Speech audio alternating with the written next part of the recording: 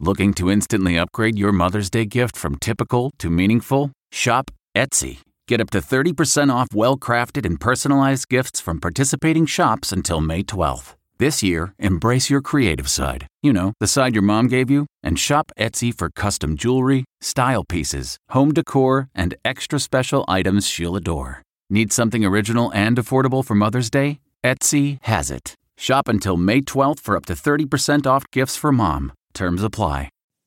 Okay, it's time to commit. 2024 is the year for prioritizing yourself. Begin your new smile journey with Byte, and you could start seeing results in just 2 to 3 weeks.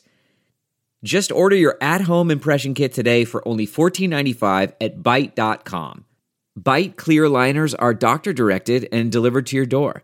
Treatment costs thousands less than braces, plus they offer financing options, accept eligible insurance, and you could pay with your HSA, FSA. Get 80% off your impression kit when you use code WONDERY at Byte.com. That's BYTE.com.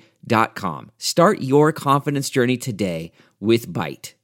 This is Intelligence Matters with former acting director of the CIA, Michael Morell. Brought to you by Palantir Technologies, foundational software of tomorrow, delivered today. Gayle Lemmon is an author, journalist, and a senior fellow at the Council on Foreign Relations. Her book, The Daughters of Kobani, tells the amazing story of how a group of Kurdish women came to serve as one of America's leading partners in the fight against ISIS. Gayle joined us earlier this year to talk about the book, and this is a replay of that episode, one of the best of our 2021 episodes. We'll be right back with that conversation after a word from our sponsor. I'm Michael Morell, and this is Intelligence Matters.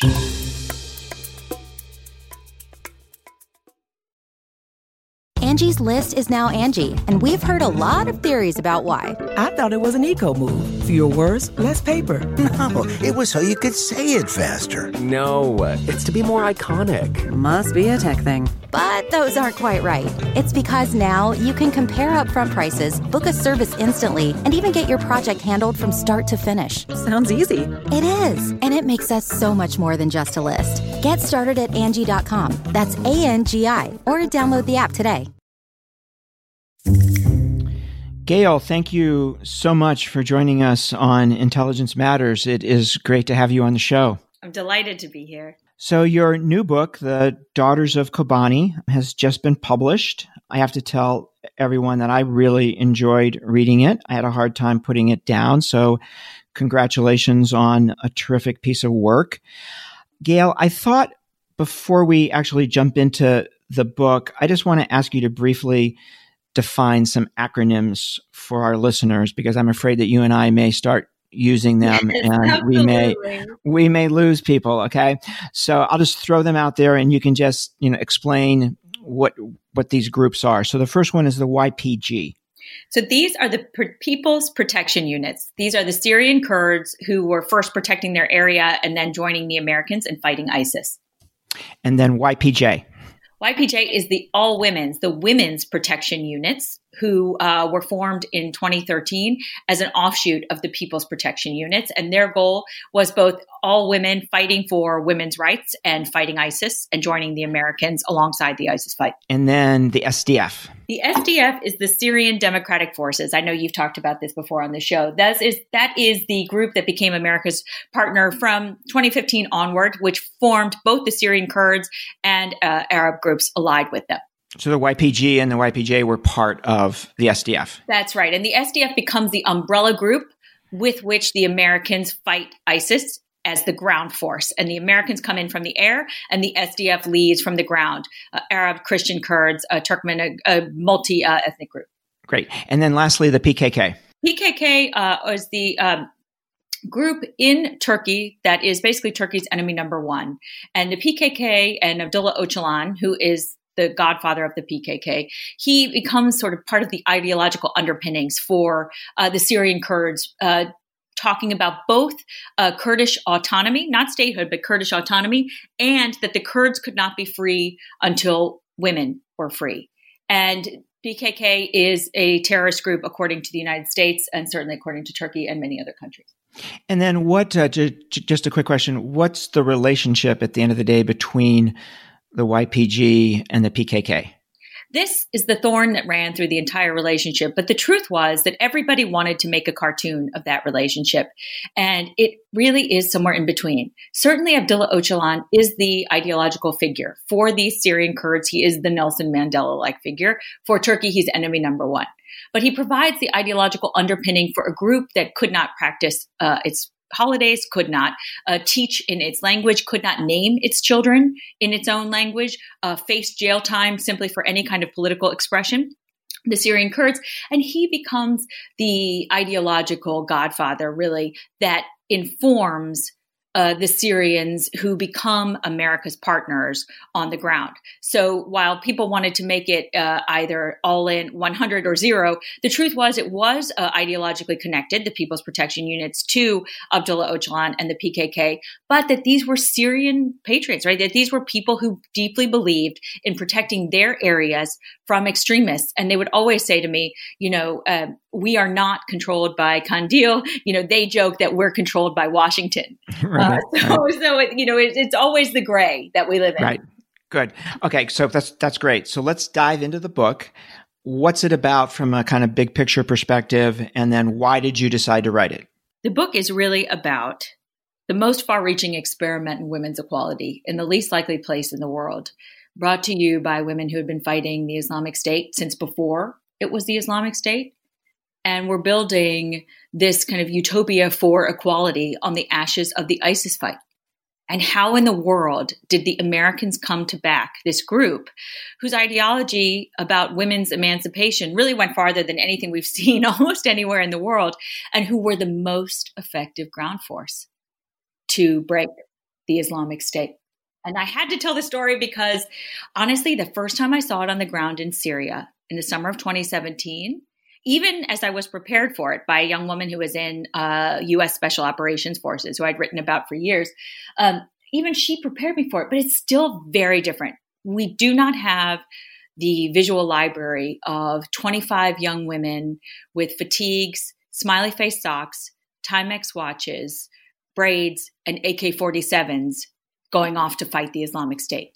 It's just too good a story not to tell, right? Correct. And how did that end up that the Americans backed them as the force that could not just take territory, but as you know well, hold territory. Right. And then put a fragile stability in place on the ashes of this fight. So Gayle, the book toggles back and forth between kind of that big picture that you just outlined and the experiences of 4 Syrian Kurdish women fighters, Azima, Rojda, Amzarine, and Nowruz. And why did you structure the book that way? War is deeply personal, and we don't talk about it that way. And for these people who were fighting the Islamic State, ISIS was not an abstraction, which was something that really struck me the first time I met them in 2017, and then in 6 subsequent trips afterward. They talk about ISIS with this intimacy of the people who have been fighting them house by house and street by street and town by town for a half decade. One Christian young woman I asked one time, what did you think the first time you saw an ISIS fighter? And she looked at me like I had asked her possibly the dumbest question ever asked in the history of interviewing, and said, what did I think? I thought I wanted to kill it. And I think I wanted to capture how very normal people with normal lives get pushed into extraordinary circumstances.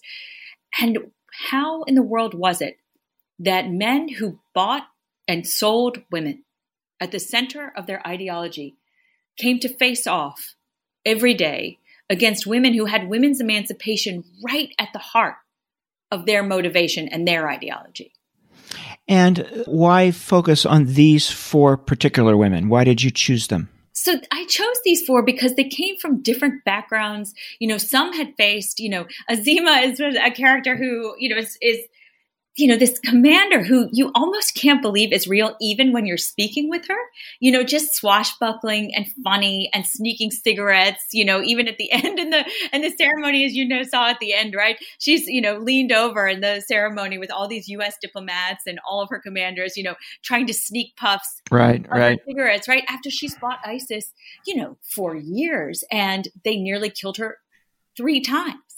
So she was just a sort of larger than life, but very real character who I think embodied this spirit of we will never give up. We will die before we let ISIS defeat us. And Nowruz was really the commander that the Americans would always say, you must talk with her.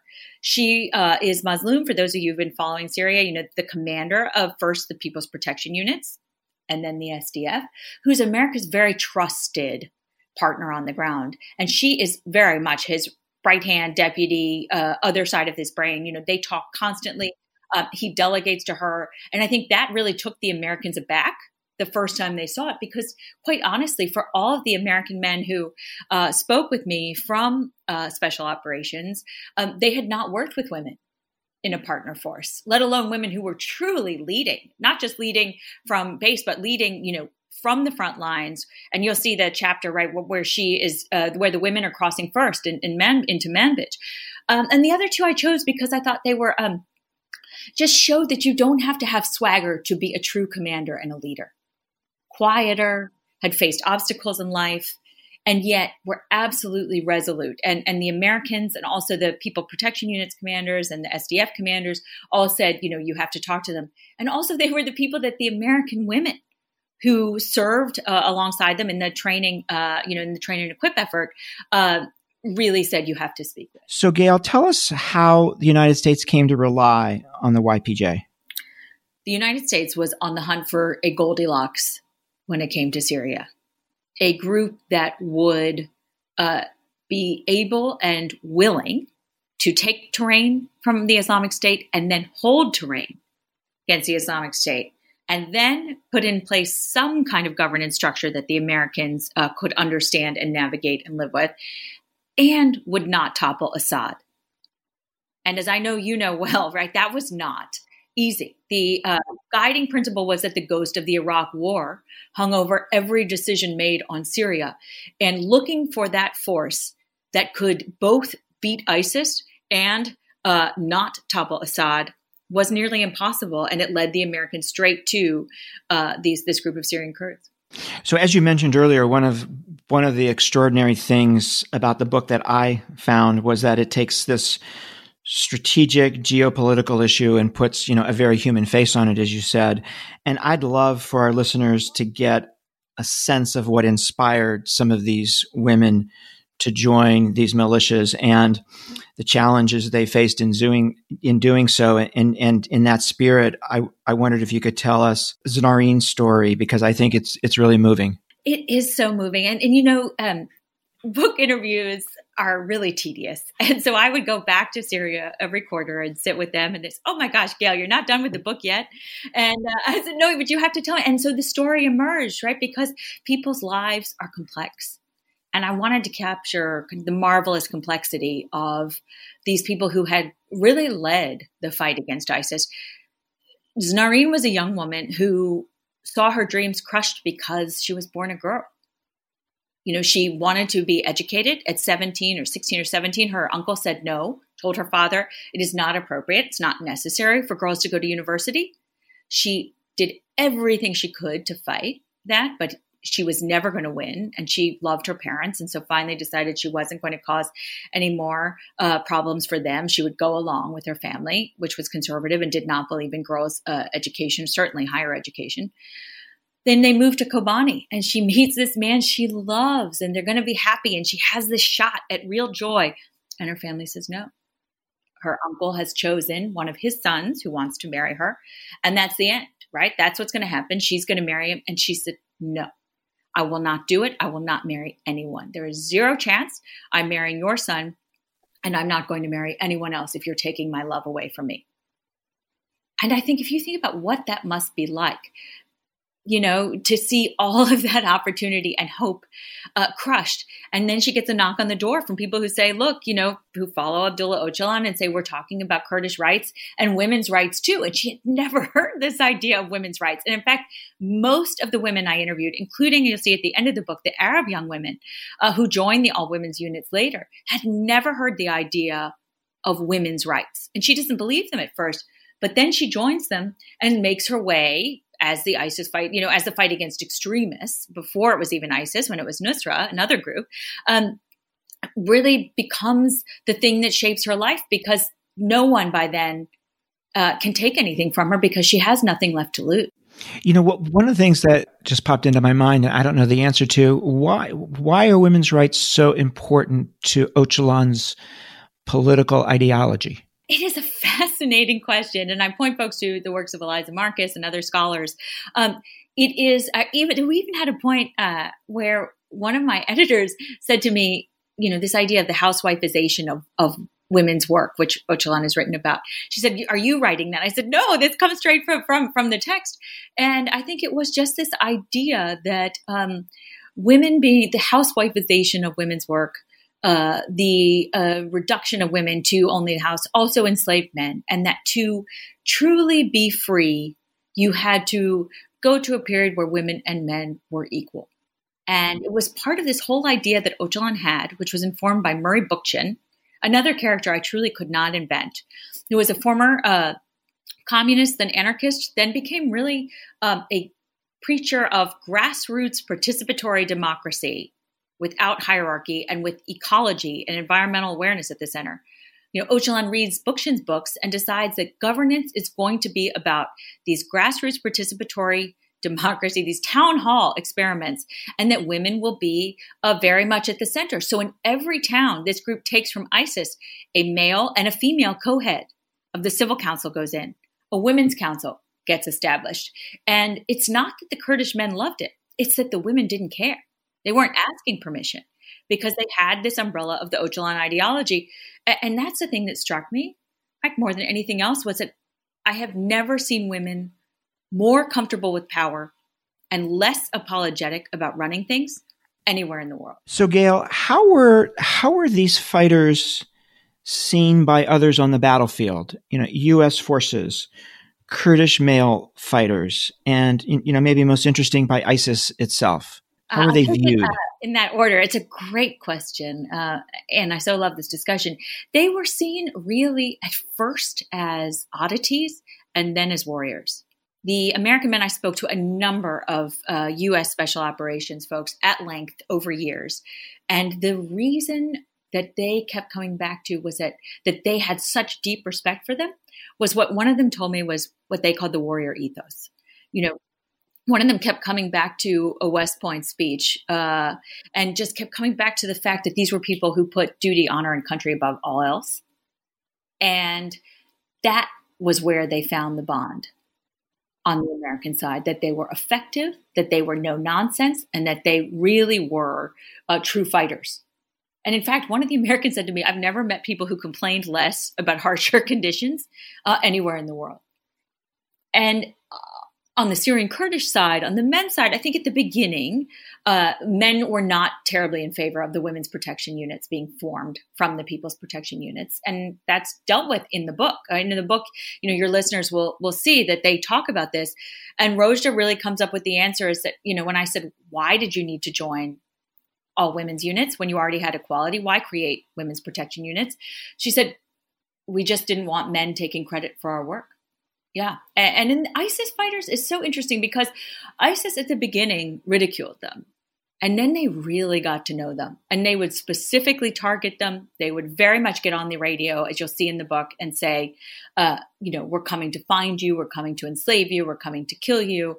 And, one of them joked, Azima joked first, and then they all did in all these interviews saying, we took it as a compliment that we were important enough that ISIS singled us out. One of the most riveting parts of the book, to me, focuses on the YPJ's experiences during the siege of Kobani, one of the major inflection points in the battle against ISIS. And I'm wondering what YPJ's role was in that fight, and why was this battle so significant, and how did the cooperation evolve during that battle? So the book really is capturing at the beginning the battle for Kobani, which is the David versus Goliath story. Only, in many ways, David is a girl, because you have the Syrian Kurds, which is a pretty ragtag force with an ideology that many would consider really hard to fathom in how far it goes with its notions of equality, et cetera. motivating this fighting force to fight to the death against the men of the Islamic State, who at this point have never lost a fight. They're fresh off Mosul. I know you know all of this well, right? Fresh off Mosul, fresh off Sinjar, have already taken Raqqa. They are on a tear. And the book goes back and forth, as your readers will see, or your listeners will see, between the perspective of U.S. folks in Washington and in northern Iraq watching this, and the Syrians on the ground, these Kurdish women watching them as real people coming to take their town and saying, no, this will not happen. We will die. We will fight till every single person is dead before we will let these people beat us.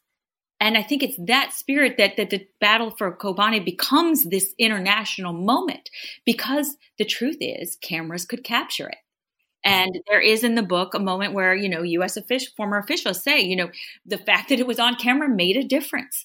We could see this, ragtag group of people without uniforms, et cetera, right? With very, not very good weaponry, up against ISIS, which was truly fresh from a tear of winds and acting like it. And so the book shows the women who are commanding in that fight. We're going to take a quick break to hear from our sponsor. Then we'll be right back with more of a discussion with Gayle Lemmon.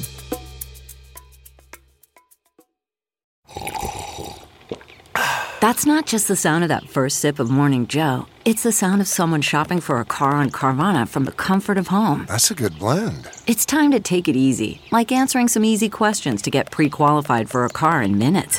Talk about starting the morning right. Just like customizing your terms so your car fits your budget.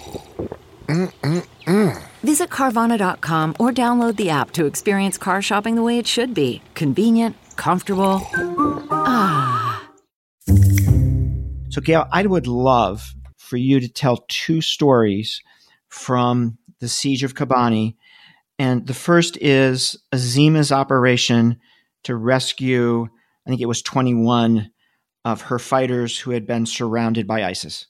The Daughters of Kobani tells the story about Azima in this moment where she gets a call saying 21 of us are pinned down. This is her forces. She's now leading. She's gone from, leading a couple folks to now really leading multiple people, and now has 21 folks pinned down. And lots of people are on the radio trying to tell them what to do. And she says, don't listen to anybody. I'm going to get you out. And then we go as readers, into her mind. It's like, am I really going to be able to do this? And we follow her as she does everything. She goes to figure out, first of all, where exactly they are, then how she can get them out using the heavy weapons that they have on hand in Kobani. And then when that fails, going to what is the next resort? How is she going to get 21 people out of a situation in which ISIS could obliterate them at any moment? And how does she? Yeah. How does she do that? Yeah. We follow her in the book through this kind of cumbersome but very real process that they had for calling in U.S. airstrikes. And we follow her through this kind of heart-stopping moment. And it really was that, as she was telling this to me, as your listeners will see in the book, which is she's waiting to see, will the Americans come through? How was this process going to happen? Will they be able, even if they do, will they be able to figure out how to hit ISIS and not hit our forces? And we follow her to that moment. Yeah. And do you think this was a big moment of trust for her and her fighters in the U.S.? So interesting, because one of the Americans who read it said to me, I just wanted to be able to reach through the page and say, we're coming, don't worry. But I think she had no other choice.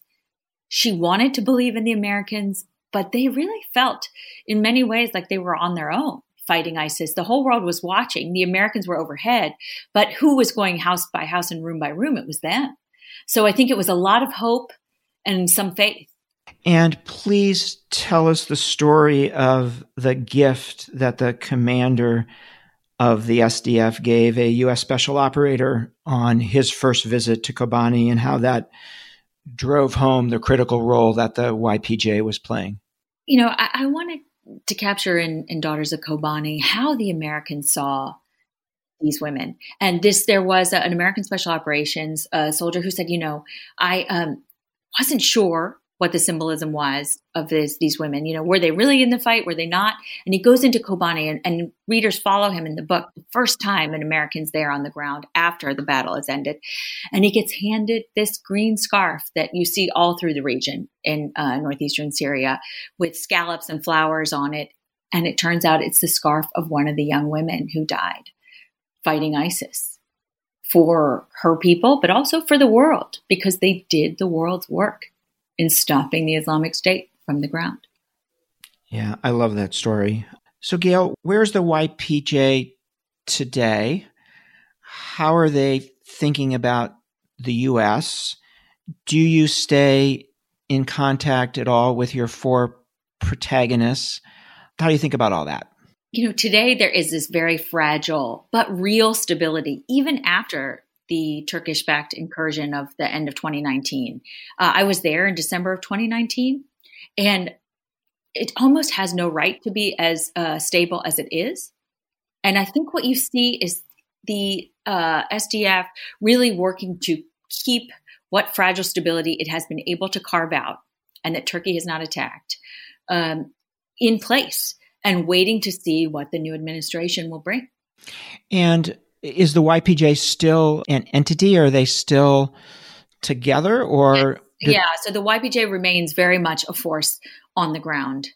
And the YPJ remains very much a part of so the women's protection units remain very much a part of the people's protection units and the SDF more broadly. And I think, the question of what comes next has loomed over this entire story since I started working on it in 2017. And I think that is no less the case now in 2021. So, Gayle, maybe we can shift to some broader questions. And the first is, the book is a natural extension, I think, of your previous 2 books, in that all of them focus in some way on how women in male-dominated societies deal with times of conflict and crisis. So what drew you to those stories? I truly never set out to write books about women. I set out to tell stories that weren't being told. And I think the narrative of the victim has so often shaped the way we see women in war. And often, I spent a lot of time in Afghanistan. I had the privilege of spending a lot of time there on the ground with young women who lived under the Taliban, with young women who lived after the Taliban, and of course in northeastern Syria and some in northern Iraq. And the one thing you see is that they are the strongest people I've ever met. And yet we continue to kind of swathe them in this, victim blanket. And I wanted to just tell stories that I saw and that I thought other people should see too.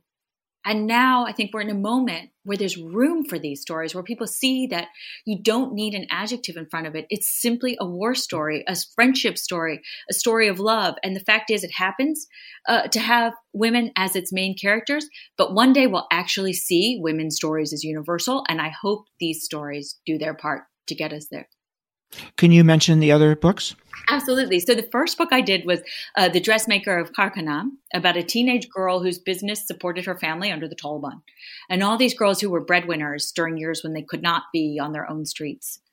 And the second book is called Ashley's War. And that was about an all-women special operations team that was recruited in the U.S., American women, recruited for Army Ranger and Navy SEAL missions, direct action missions, back in 2011. While women were officially banned from ground combat. And, that is now in the process of becoming a film at Universal, with Reese Witherspoon producing and Leslie Linka Glatter of Homeland directing.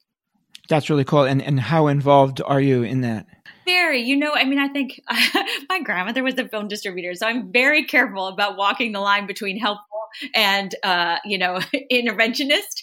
So I very careful about it. But, we've now been working on this for a half decade as a team.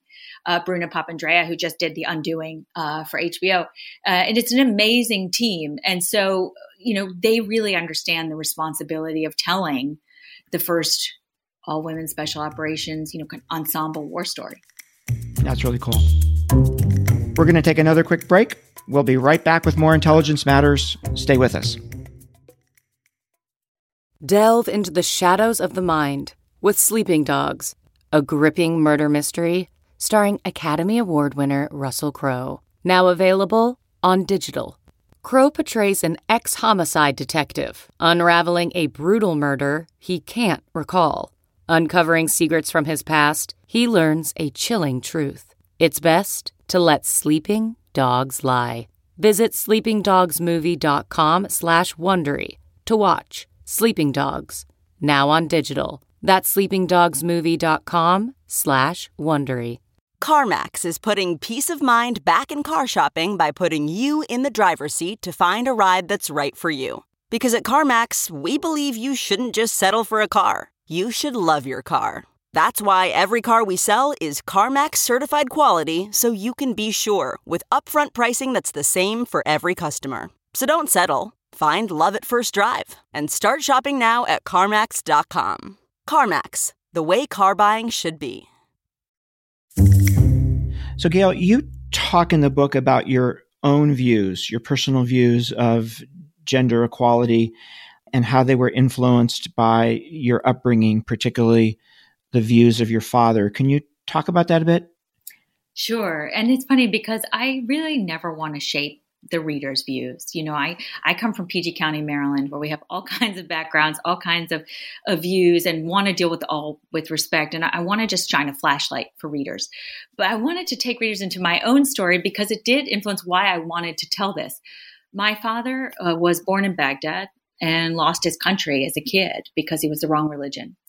But he always, I never really understood him as a kid growing up in PG County.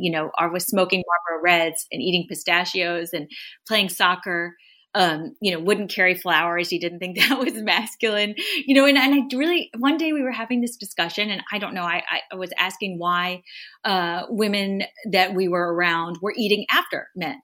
So I think that's ridiculous. I think I was 9 or 10. And my father looked at me and he said, "Do you really think men and women are equal?" And I wasn't offended by it at all because it was puzzling for him. And so I think I really then spending time in the region, I had so much more empathy for how he saw the world. Unfortunately, he had already passed by then. But I really think about him all the time as, what he saw and what he experienced as a child and how that shaped him. And also the views about what women's work was. There is, of course, and you've mentioned this already, something deeply ironic in this story that it took ISIS, right? This brutal Islamic extremist organization that enslaved women and raped women to pave the way for, in this enclave in northeast Syria, right? A place that puts women's rights front and center. And just wondering how you think about that, how your protagonists think about that, and interestingly, how ISIS might think about that irony. I think it's a terrific question, and every book I've written begins with a question I cannot answer. And I really could not understand how it was that men who put truly the enslavement of women at the center of their ideas came to catapult onto the global stage this fighting force with women's emancipation at its heart, with the Americans backing them. And I really wanted to it took me, 2 years of deep reporting and trying to talk to people and understand it, and sitting there in rooms across northeastern Syria and northern Iraq and in the United States, really working to understand how these events came together. That this guy sitting in Turkish prison read books from a gentleman, a writer in Vermont who was not terribly well read by the Americans, frequently read by the Americans, and put these ideas of grassroots democracy and town halls at the center of governance in this sliver of no man's land, recognized by no one, but backed by the Americans. And the book really tries to contend with what ISIS saw of them too, because I think ISIS was bewildered by them at the beginning. They would joke, kill the women. And the book talks about this. At the beginning, they say, kill all the women you see fighting. And then at the end, when Azima, and her, our other characters are very good at what they do. It's like, don't get shot by women. Be very careful of those women. Stay away from them. Or, make sure that you're not killed by them. And that becomes the guiding principle. So this is a tough question, but one of the things that I was thinking as I read the book is, are there lessons here for women's rights in general, right? Women's rights in the United States or women's rights in other Muslim countries. How do you think about that? The book really contends with the idea that these women, the women who fought ISIS, their effort matters far beyond their borders. Certainly they see themselves as fighting for women who are oppressed all around the world. And in fact, at the end, Nowruz told me, if Turkey hadn't invaded, we planned to have this gathering of women's groups from around the world come here and talk about it. I really want readers to contend with that question because, I thought of so many questions as I first began writing Daughters of Kobani. Does it take violence to stop violence against women? Is it only after military victory that women can put an end to violence? Or is it that what it teaches us is that military campaigns pave the way for political efforts? And the politics piece and putting women at the center of the politics is the lesson. And I really want readers to grapple with those questions as they read the story of, women who killed ISIS. What's next for you? Is there another book that you have in mind? Or I know you're busy doing a whole bunch of other things. You're an entrepreneur and you're working on technology. And so you're doing a ton of stuff. But I was also struck in the book by your missing, right? You're missing the fight in a sense and it drawing you back. So I'm wondering if there's something else you're thinking about or working on in this regard. I laugh only because it's the question that I know you know this well, right? That you always dread when you write a book because, it's basically a much more physically pleasant form of giving birth. I say that as and you then put it out in the world and all you want to do is just make sure it's okay, right? And make sure that that you have given everything you have to giving it its best shot to reach people, to move people, to bring people into this world that feels foreign but isn't. And, you and I have joked that I think it is the only book endorsed by both Admiral McCraven and Elizabeth Gilbert of Eat, Pray, Love, right? And that makes me so happy. I really want people to contend with ideas and to feel like it belongs to them, that it's not just for policy folks or for people who only listen to national security ideas, right? But you have such a broad audience, and I think that's what I want for this story as well. The book I was working on when I got interrupted, as your listeners will see at the start of the book, by a U.S. Special Operations soldier, a woman I'd written about for years, was about the single moms I grew up with and this community of women who worked 2 jobs and taught us really how to go to work every single day and not feel sorry for ourselves and how to look at the world in a way that respects people, even when they see the world differently, and also just their adventures and deep misadventures, sort of like a 9 to 5, but in real life.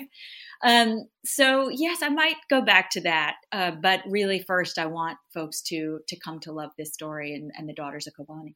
So Gayle, you've been amazing with your time. And let me just ask you one more question. We're having this conversation on the eve of a new Biden administration, and this will run right after President Biden has been inaugurated. And I'm wondering how you think about what's at stake for the Syrian Kurds in general and for these amazing Syrian Kurdish women in particular as the Biden administration decides what it wants to do in Iraq and Syria. Everything is at stake for the women who are in the Daughters of Kobani. These are women who fought ISIS. This is a force that lost 10,000 of its people in the fight against ISIS for the world, really, with America as the air power and the train and equip power, but them as the ground force doing the fighting. And right now, the U.S. presence in northeastern Syria, which I've seen for myself, actually is making a difference. It is allowing this very fragile kind of stability to exist or to continue to exist. And the stakes are high for the United States as well. This truly is the post 9/11 policy that actually did what it set out to do. It is a by, with, and through, right? A partner force. Mm-hmm. Yep. Did what it set out to, that did everything it promised and then some. And the question is, what comes next for it? And I do think many people will be watching to see how the new administration, really takes up this policy. The book is Daughters of Kobani. The author is Gayle Tzemach Lemmon. Gayle, thank you so much for joining us. My pleasure. Thank you for having me. That was Gayle Lemmon, and this was a replay of one of our best of episodes from 2021. I'm Michael Morell. Please join us next week for another episode of Intelligence Matters. Intelligence Matters is sponsored by Palantir Technologies, foundational software of tomorrow, delivered today. The show is produced by Olivia Gassis, Jamie Benson, Paulina Smolinski, and Ashley Armstrong. For more from this week's show, visit cbsnews.com. Intelligence Matters is a production of CBS News. Hi, this is Jill Schlesinger, CBS News business analyst, certified financial planner, and host of the Money Watch podcast. This is the show where your money is not scary. It is a show that's all about you. It's your questions that make it possible for me to provide unconventional and entertaining insights on your money, and maybe more importantly, on your life. Follow Money Watch wherever you get your podcasts. You can listen ad-free on the Amazon Music or Wondery app.